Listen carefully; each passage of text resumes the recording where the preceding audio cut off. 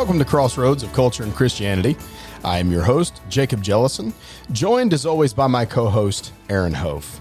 Today, we want to continue our discussion that we started last week, speaking about the differences between Christianity and some of the other religions. What is it that separates Christianity from other worldviews? Things like Islam, Hinduism, Buddhism, things like that. On this episode, we want to take some time, dive into the theology of Islam, and show why, number one, it's obviously incompatible with the Christian worldview, but also show why it seems like the Christian worldview is a more consistent worldview than is Islam. So for a few minutes today, we're going to dive into that topic, and we're going to try to give you some reasons why Christianity seems to be a more consistent worldview. You mentioned the fact, Brother Jellison, starting out, that Christianity and Islam are not compatible. Right. And it kind of is a naive view and approach. It's one that I think is pushed in some places, but it's very much a naive approach and view to say something along the lines of all religions are basically the same, or, these two religions basically teach the same thing. It's like, what's interesting is if you ask the adherents of those two religions, whatever they are, the adherents of those religions are both going to, for the most part, emphatically agree that no, we're not at all the same thing, And when it comes to Christianity and Islam, it's like, again, it might fit in our politically correct ideas, all religions are the same, and Christianity, Islam, there's really very little difference, but there's actually a vast world of difference between the two. And Muslims predominantly would agree with that, and so would Christians. So the adherents of both religions, it's very different. Just to give one example, if I could, of the incompatibility and where they differ, would be something along the lines of, so when you read Matthew, Mark, Luke, John, the highlight of those gospel accounts, it would have to be that very last portion of Christ's life where he's arrested, his last week there in Jerusalem, and then he's arrested, and he's going to be tried, crucified. He's going to raise from the dead. And that last portion is kind of the highlight of those gospel accounts. Everything else is obviously valuable and essential to the story, and his life is absolutely important. But it's like everything's pointing toward the mission of his life. And like John's gospel, even long before we get to the end, and the other gospels too, but long before you get to the end, you're already looking toward the end, and it's already from the beginning. John chapter 3, for God so loved the world that he gave his only begotten son, and we've got this idea, just as Moses, lifted up the serpent, even so, the Son of Man has to be lifted up. And so it's like, that's the focal point, the cross, Christ upon the cross, and him paying the price that the world can be redeemed. But then when you come to Islam, the interesting thing is Islam teaches that Jesus was never crucified. So that is a complete, stark difference between the two religions. Christianity is entirely based upon the crucifixion and resurrection of Christ. And Islam says, no, he was never crucified. Obviously, if he was never crucified and died, he was obviously never raised from the dead either. So that's just one example of huge world of difference between the two. There's no compatibility there. Paul, from the Christian side, is going to say, if Christ isn't raised, if you're still in your sins, and so it's the crucifixion and resurrection of Christ is absolutely fundamental to Christianity. It's the heart of it. But in Islam says, no, it never happened. And so it's just a world of difference right there at the start. But if I'm sort of diving into Islam and trying to look at not just the differences, but see how, in my estimation, Islam it fails at being a coherent explanation of Allah as the fullness of all of his attributes. So for instance, Islam is going to say Allah is just. Well, Christianity says the same thing about her God. It's like our God is just. And so Muslims say Allah is just. We say our God is just. Muslims say Allah is merciful. We say our God is merciful. So you've got these two views that it's like what we say about our God, it's very similar from the Muslim and from the Christian, at least on these points. He's merciful, he's just. But then when you try to play it out and figure out how that works in reality, it's like on the Islamic side, it just seems to fall apart. So, for instance, I used to be interested, and I think you've been somewhat fascinated with legal studies before. And so I used to be interested in law and legal studies and courtroom proceedings, various things of that nature, and trying to understand how things work in the legal field. And that stuff fascinates me. But whenever it comes to justice, the idea of justice, it's like, so the Muslim says Allah is just. And then I take everything we know about justice, and it's like, well, I try to put all this together. So in the Islamic picture, yes, Allah is just, but he's also merciful. And then when I begin to look at how this all works, it's like in the big picture of things, in Islamic theology, if Jesus didn't die on the cross, it's like, well, what do we do with the problem of man's sin? Because the Muslim worldview still agrees that man has a problem. And so it's like, what do we do with that problem? For the Muslim, it's their salvation. I think last time we even touched on this, maybe you and I talked about it, but it's like their salvation is based on good works.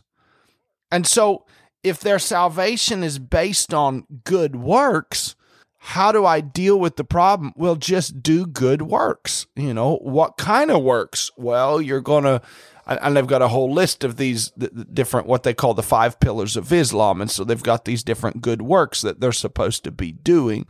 At some point in their lifetime, they need to make a pilgrimage to Mecca.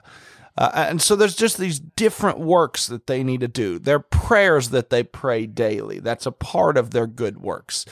They're fasting during the month of Ramadan. It's like that's another part of their good works. They've got all these different good works that they're supposed to be about. At the end of the day, though, we come back and it's like, okay, well, so you've done these good works or attempted to, and maybe they actually have done some good works. One of the things they do is they're going to give some of their money to help the poor and things like this. And so it's like, well, maybe they have done some good works. But at the end of the day, if they had a sin problem and they had committed things that were against what Allah desired, against the nature of Allah, and they'd committed sins, then now all of a sudden it's like, well, how did you deal with that sin? How'd you deal with that speech, the way you talked and you shouldn't have? It's like, what'd you do to take care of that? Well, nothing. They just did good works. And so then we bring it back in the illustration. I guess for me, this is just kind of a simplistic way of looking at it, no doubt. But for me, I just bring it back. So my interest in legal studies, I say, okay, and this is a very simplistic illustration, but let's suppose somebody had committed a horrific crime and maybe they had murdered someone, and that's an awful crime to consider. But supposing someone had murdered another human being, and now suppose it took a long time, several years, for them to get caught. Forensic science advanced to a place where they were able to piece everything together, and they finally catch this person, and the trial goes forward, And it's been several years ago that they had murdered someone. And now they get before the court and the evidence is heard, it's weighed, it's obvious they're guilty. And not only is it obvious they're guilty, let's suppose they themselves confessed to their own guilt. And so it's obvious they're guilty. Everything points to it. They themselves have confessed to their own guilt. And all that's left is the sentencing. They're guilty. Yeah. We just have to sentence them. And suppose this man stood up and said, Your Honor, I'd like to say some things to the court.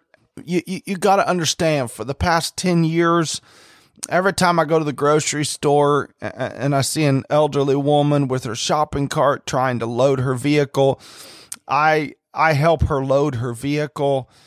When I'm walking down the street and I see litter and garbage and trash, I try to pick it up and clean up the sidewalks and the streets. And they've got this whole list of these good works that they've done. And then they get around, they say, and Your Honor, I would just like to be shown mercy on account of all these years of good works. And supposing the judge turned to them and said, it's obviously that you're guilty, but the court is merciful, and so we're going to receive your request and we're going to grant you your wish. You're acquitted of the crimes that you had committed because you've done good works. Well, it's like, yeah, we have mercy now, but we really don't have justice. You could ask the family members left behind of that individual who'd been murdered. It's like, do you feel like justice was served today? And overwhelmingly, they're going to, no, not at all. It's not right. There's something very unjust about the situation. And somewhere along the line, that individual has to pay the price for the crime they committed. Their crimes can't just go unpunished. They have to pay the price. And so in an Islamic picture of salvation, so to speak, it's like all it is we just start doing good works. But you take their bad works and you say, well, how did you deal with these bad works? Well, we didn't. We just started doing good works. And so if they get into paradise, into the upper levels of paradise, somewhere along the line, Allah is just dismissing all the bad works on account of the fact that they have done some good works. Well, that's not true justice. That's mercy. I'll grant it, that's mercy, but it's not justice. And so somewhere along the line, though they've been able to hold on to that idea of Allah as merciful, they've lost sight of his justice. The only way he can still be seen as just is if their bad deeds, their sins, are actually dealt with somehow. And that whole concept of actually dealing with their sin is foreign to Islam. They just do good works.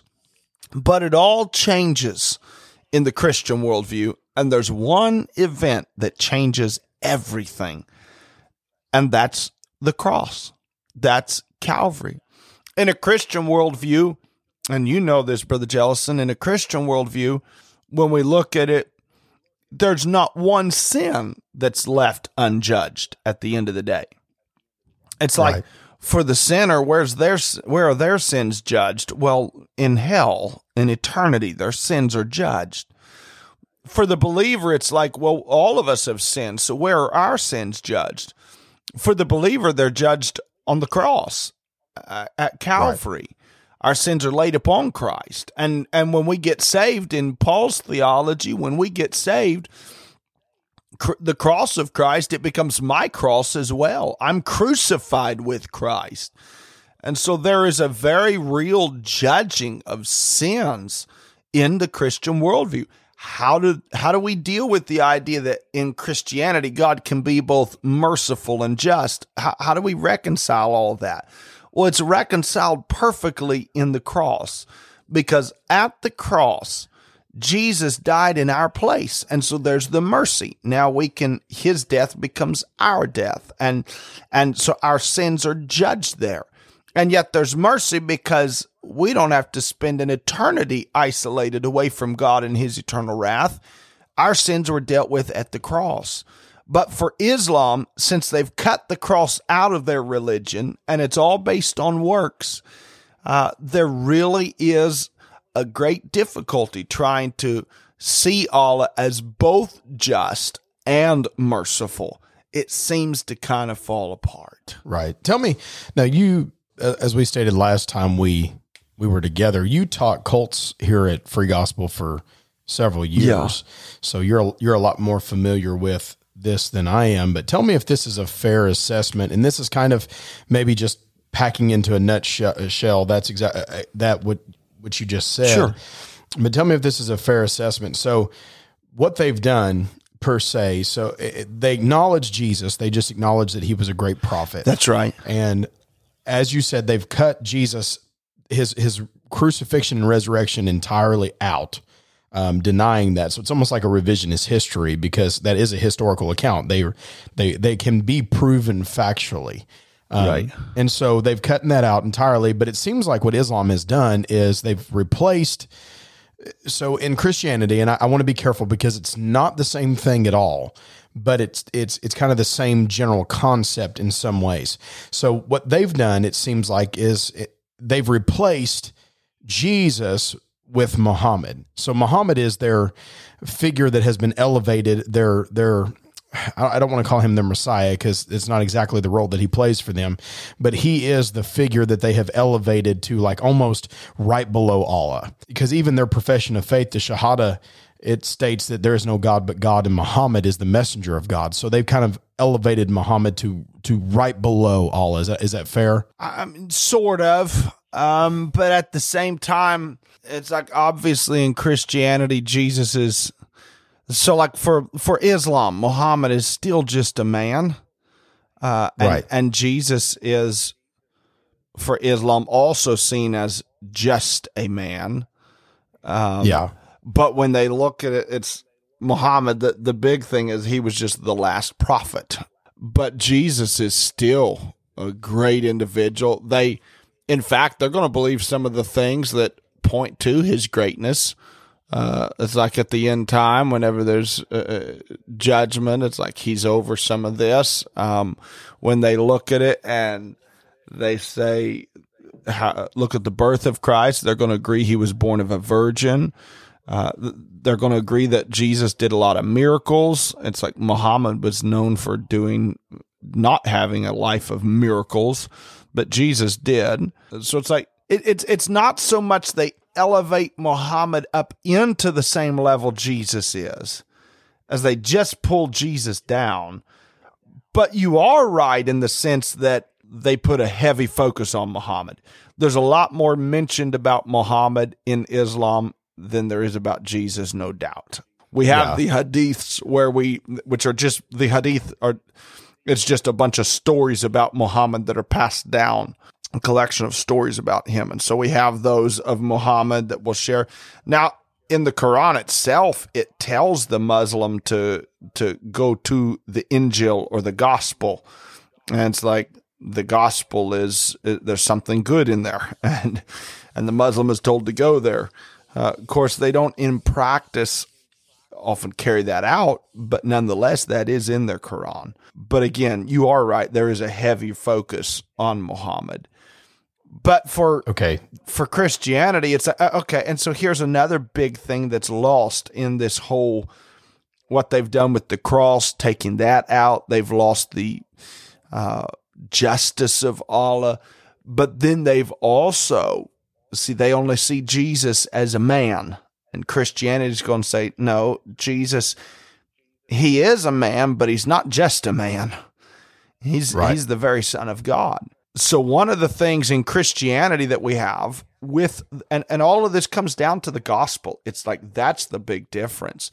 And in the gospel, we have God becoming man and coming to man. In the Islamic theology, we don't have any concept of God becoming man or God coming to man. And in fact, they would even say that, For instance, when things were revealed, they would say Muhammad never actually heard Allah. It was angels that spoke to him. And so it's like there's a great distance in Islamic theology, a great distance between man and God. And that gap is trying to be bridged by man's good works. But in Christian theology, where it's all about the gospel, God becomes man and comes to man. It's like the bridging of the gap. Now, all of a sudden, Paul's going to come on later and say, there's one mediator between God and men, the man Christ Jesus. And so we have God coming to us. He bridges the gap himself. Paul's also going to say, to wit, that God what was he doing in Christ? He was reconciling the world to himself. And so it's like the bridging of this gap between God and man, it's being bridged. God is bridging the gap. But in Islamic theology, God is way up there and way out there, and we don't hear him. We don't see him. He doesn't dwell among us. We hear the voice of an angel, and it's like that's about as far as it goes. And so, I mean, at the end of the day, it's like I have to say that the Christian worldview, the gospel makes all the difference. And it's a much better, even aside from the fact that you mentioned this already. You said, the evidence, Islam is sort of a revisionist approach. The evidence supports the fact that Jesus was crucified, buried, and then the tomb was empty. That's the evidence, not just in the Bible, but even outside of the Bible, all the evidence points to that. That's the way it unfolded. But it's like Islam has changed that and erased Calvary and changed all this. And even aside from the fact that the truth is with Christianity, it's like the Christian story is a much better story than the Muslim story as well, because our sins are actually taken care of. God is able to be merciful, but also just. And I guess, so here's another problem that this just kind of compounds it. So think about justice for a minute, because if in the absence of the cross now, we have trouble seeing him as both merciful and just. He lets sin slide, bad works slide. Once Allah is unjust, it's like, what does that do to your assurance of salvation? Right. To me, that poses a dilemma. If he's unjust, that I have a lot harder time trusting and resting in where I'm going to wind up at. But in the Christian worldview, where God is just, he deals with all sin, nothing slides, and he doesn't change. It's like, I can be absolutely confident and rest in the fact that I've turned to him with all my heart, and he's not cast me out, and he's taken me in, and he's made me his son, and he's my father, and he's my God. We're his people. And it's like, I can rest in that and trust in that. And it works. But in Islamic theology, when Allah is not just, that puts a huge question mark over my assurance if he's not just. Because how do I know if he's not just? How do I know that I'm not going to wind up where I think he told me I would wind up at? It creates a trust issue, I think, for them and Allah. Yeah, I never thought about this before, but as you were talking and kind of describing the distance that Allah places between him and the people that subscribe to the Islamic worldview, it seems to me now. This is kind of an off the cuff comment, and I'm willing to admit that. And so maybe this is not fair. Maybe in a hybrid sense, this might be more true.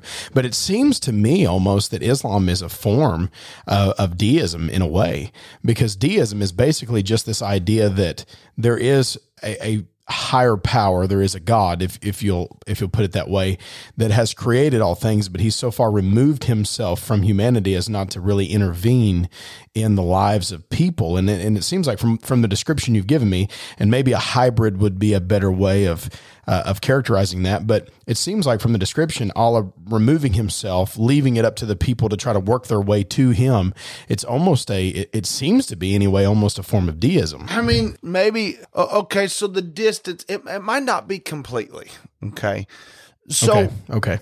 So the distance that's created, that's true. There's distance between him and the people. He's not bridging the gap. They are by their good works. Yeah. But the only reason, so I might backpedal just a little off that, putting it at deism.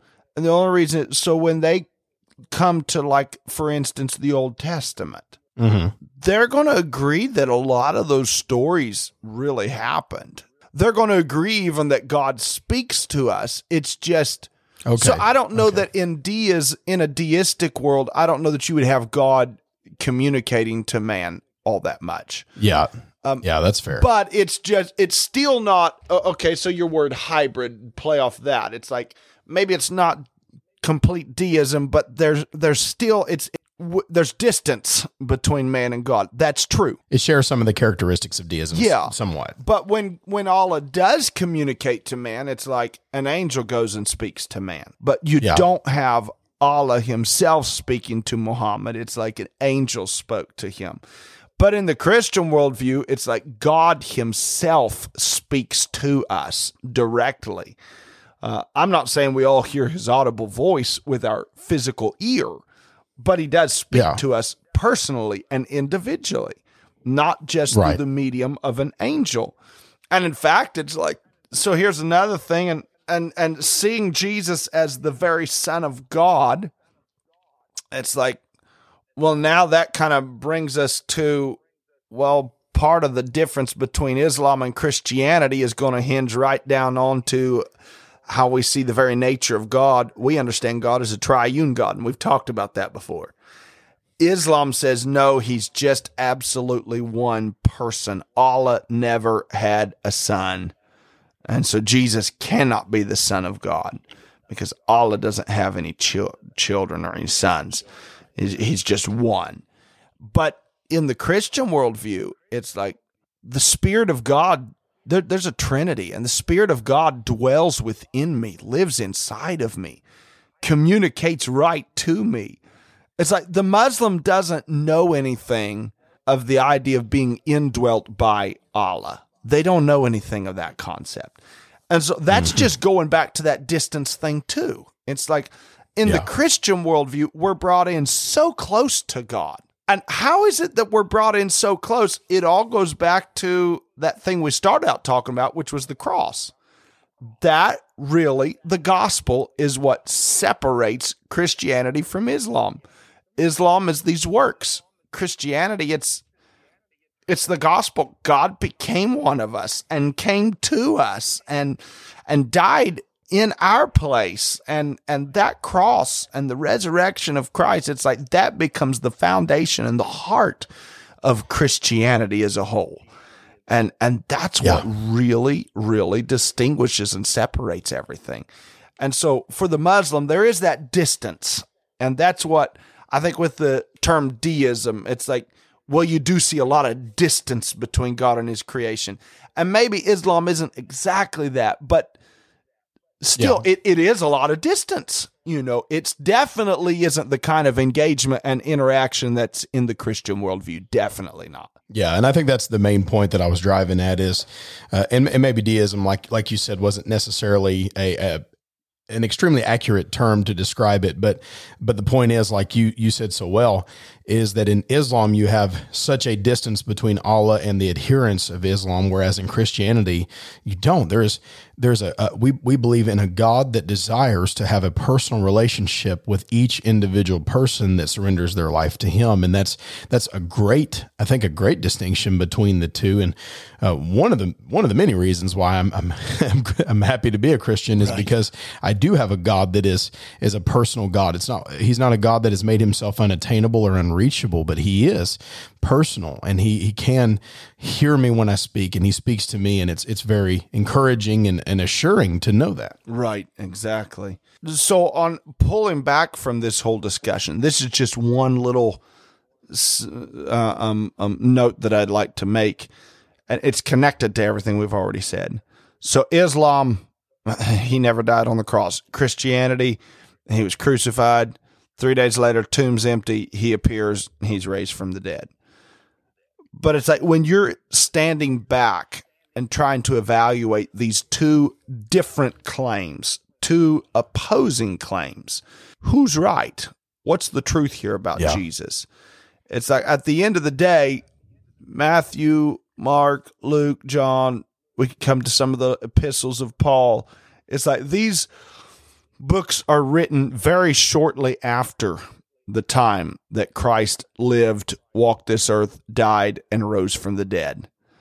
And so within a very short time, it's like 1 Corinthians chapter 15, Paul gives, the gospel in a nutshell, the details of it, how he died, he was buried, he was appeared to many, it's like we've got those details. And 1 Corinthians is written early on. And so we've got a very short time after that Jesus is gone, no longer with us in the flesh. We've got this, it's laid down. This is what happened. Jesus was crucified, he died, he was buried, he was raised, he appeared to all these people. That's what happened. And that's what the church was saying just a short time after Jesus isn't with them. And then you have to wait 500 years, almost 600 years. And it's like all of a sudden Islam's on the scene. And Islam comes along and says, oh yeah, Jesus, he never died. You just thought he died, but he never died. And it's like, who do you think stands the greatest chance of being right in this case? Just trying to be as objective as we can on this, even apart from the fact that God lives within us and speaks to us. You couldn't convince me that Islam was true and Christianity was false. I know the presence of God. But all that stuff aside, it's like from just an objective, trying to be as objective as possible. I think we would have to trust those who were actually eyewitnesses more and say they probably had a better idea of the events that were going on than the guy who lived 600 years later. Right. And so it's just the testimony of Christianity. And then you have the testimony, and Paul's testimony especially, as someone who doesn't want the gospel to be true. Because if the gospel is true, at least at first he didn't, if the gospel is true, it's like he's putting people to death and condemning them and dragging them to their death, and he's fighting against God. It's like he doesn't want Jesus to be the Son of God. And yet he has this meeting with Christ on the Damascus Road and is radically transformed. And it's like that testimony. Do you really think that Paul, who lived and had this experience just a short time after Jesus's crucifixion and resurrection, do you really think he had less of an idea of what was going on than what Muhammad, who lived 600 years later? I don't think so. I think I'm going to take the testimony of Paul over the testimony of someone who lived 600 years later. So, and again, even taking that aside, it's like, well, is there any other evidence anywhere to support Islam's claim of what happened? And there's not. But then when we ask, is there any evidence elsewhere to support Christianity's claim that Jesus was crucified, buried, the tomb was empty 3 days later? And it's yes, absolutely. There's all kinds of other evidence. We can go to Jewish historians and Roman historians and Greek philosophers and all these different ones who mention different details and give descriptors of kind of what happened and what's going on, and mention Christ and mention his crucifixion. And we know from outside corroborating sources that he died, he was buried.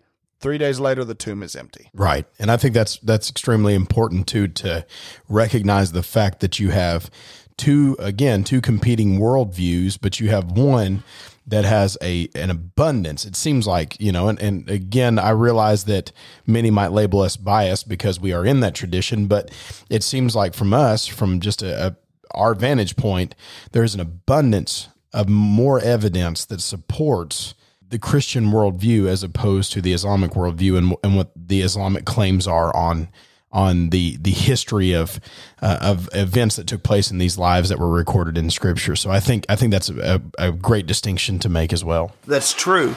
Now, I would, if you'll allow me to, it's like, well, sure, we're biased. I mean, yeah. And I don't know that there's anything necessarily wrong with that. I mean, everyone has their biases, and that's fine. It's like, is a biased, just because someone is biased in their views doesn't mean their views are wrong, you know? That's right. But at the end of the day, it's like, so I can present a solid case and all kinds of other evidence, even outside of the Bible, tons of evidence from in the Bible. It's like Matthew, Mark, Luke, John, Paul. These are all independent witnesses. Sometimes we forget that. It's like we consider the Bible as that's the Bible. Well, yeah, it is, but it's actually a collection of books that were individually written by individual authors. And even secularists will admit that. It's like the Bible didn't just one day get published and like, wow, someone just wrote all of this all at once. No. Different authors over time wrote this book. So it's like, you don't get to just be like, well, there's the Bible and then there's the Quran and two different witnesses. Who's right? That's not it at all. There's Matthew, there's Mark, there's Luke, there's John, there's Paul, there's Peter. These are all independent witnesses who are testifying and corroborating the fact that he died, he was buried, he rose from the dead. Then you have Muhammad, who says he didn't.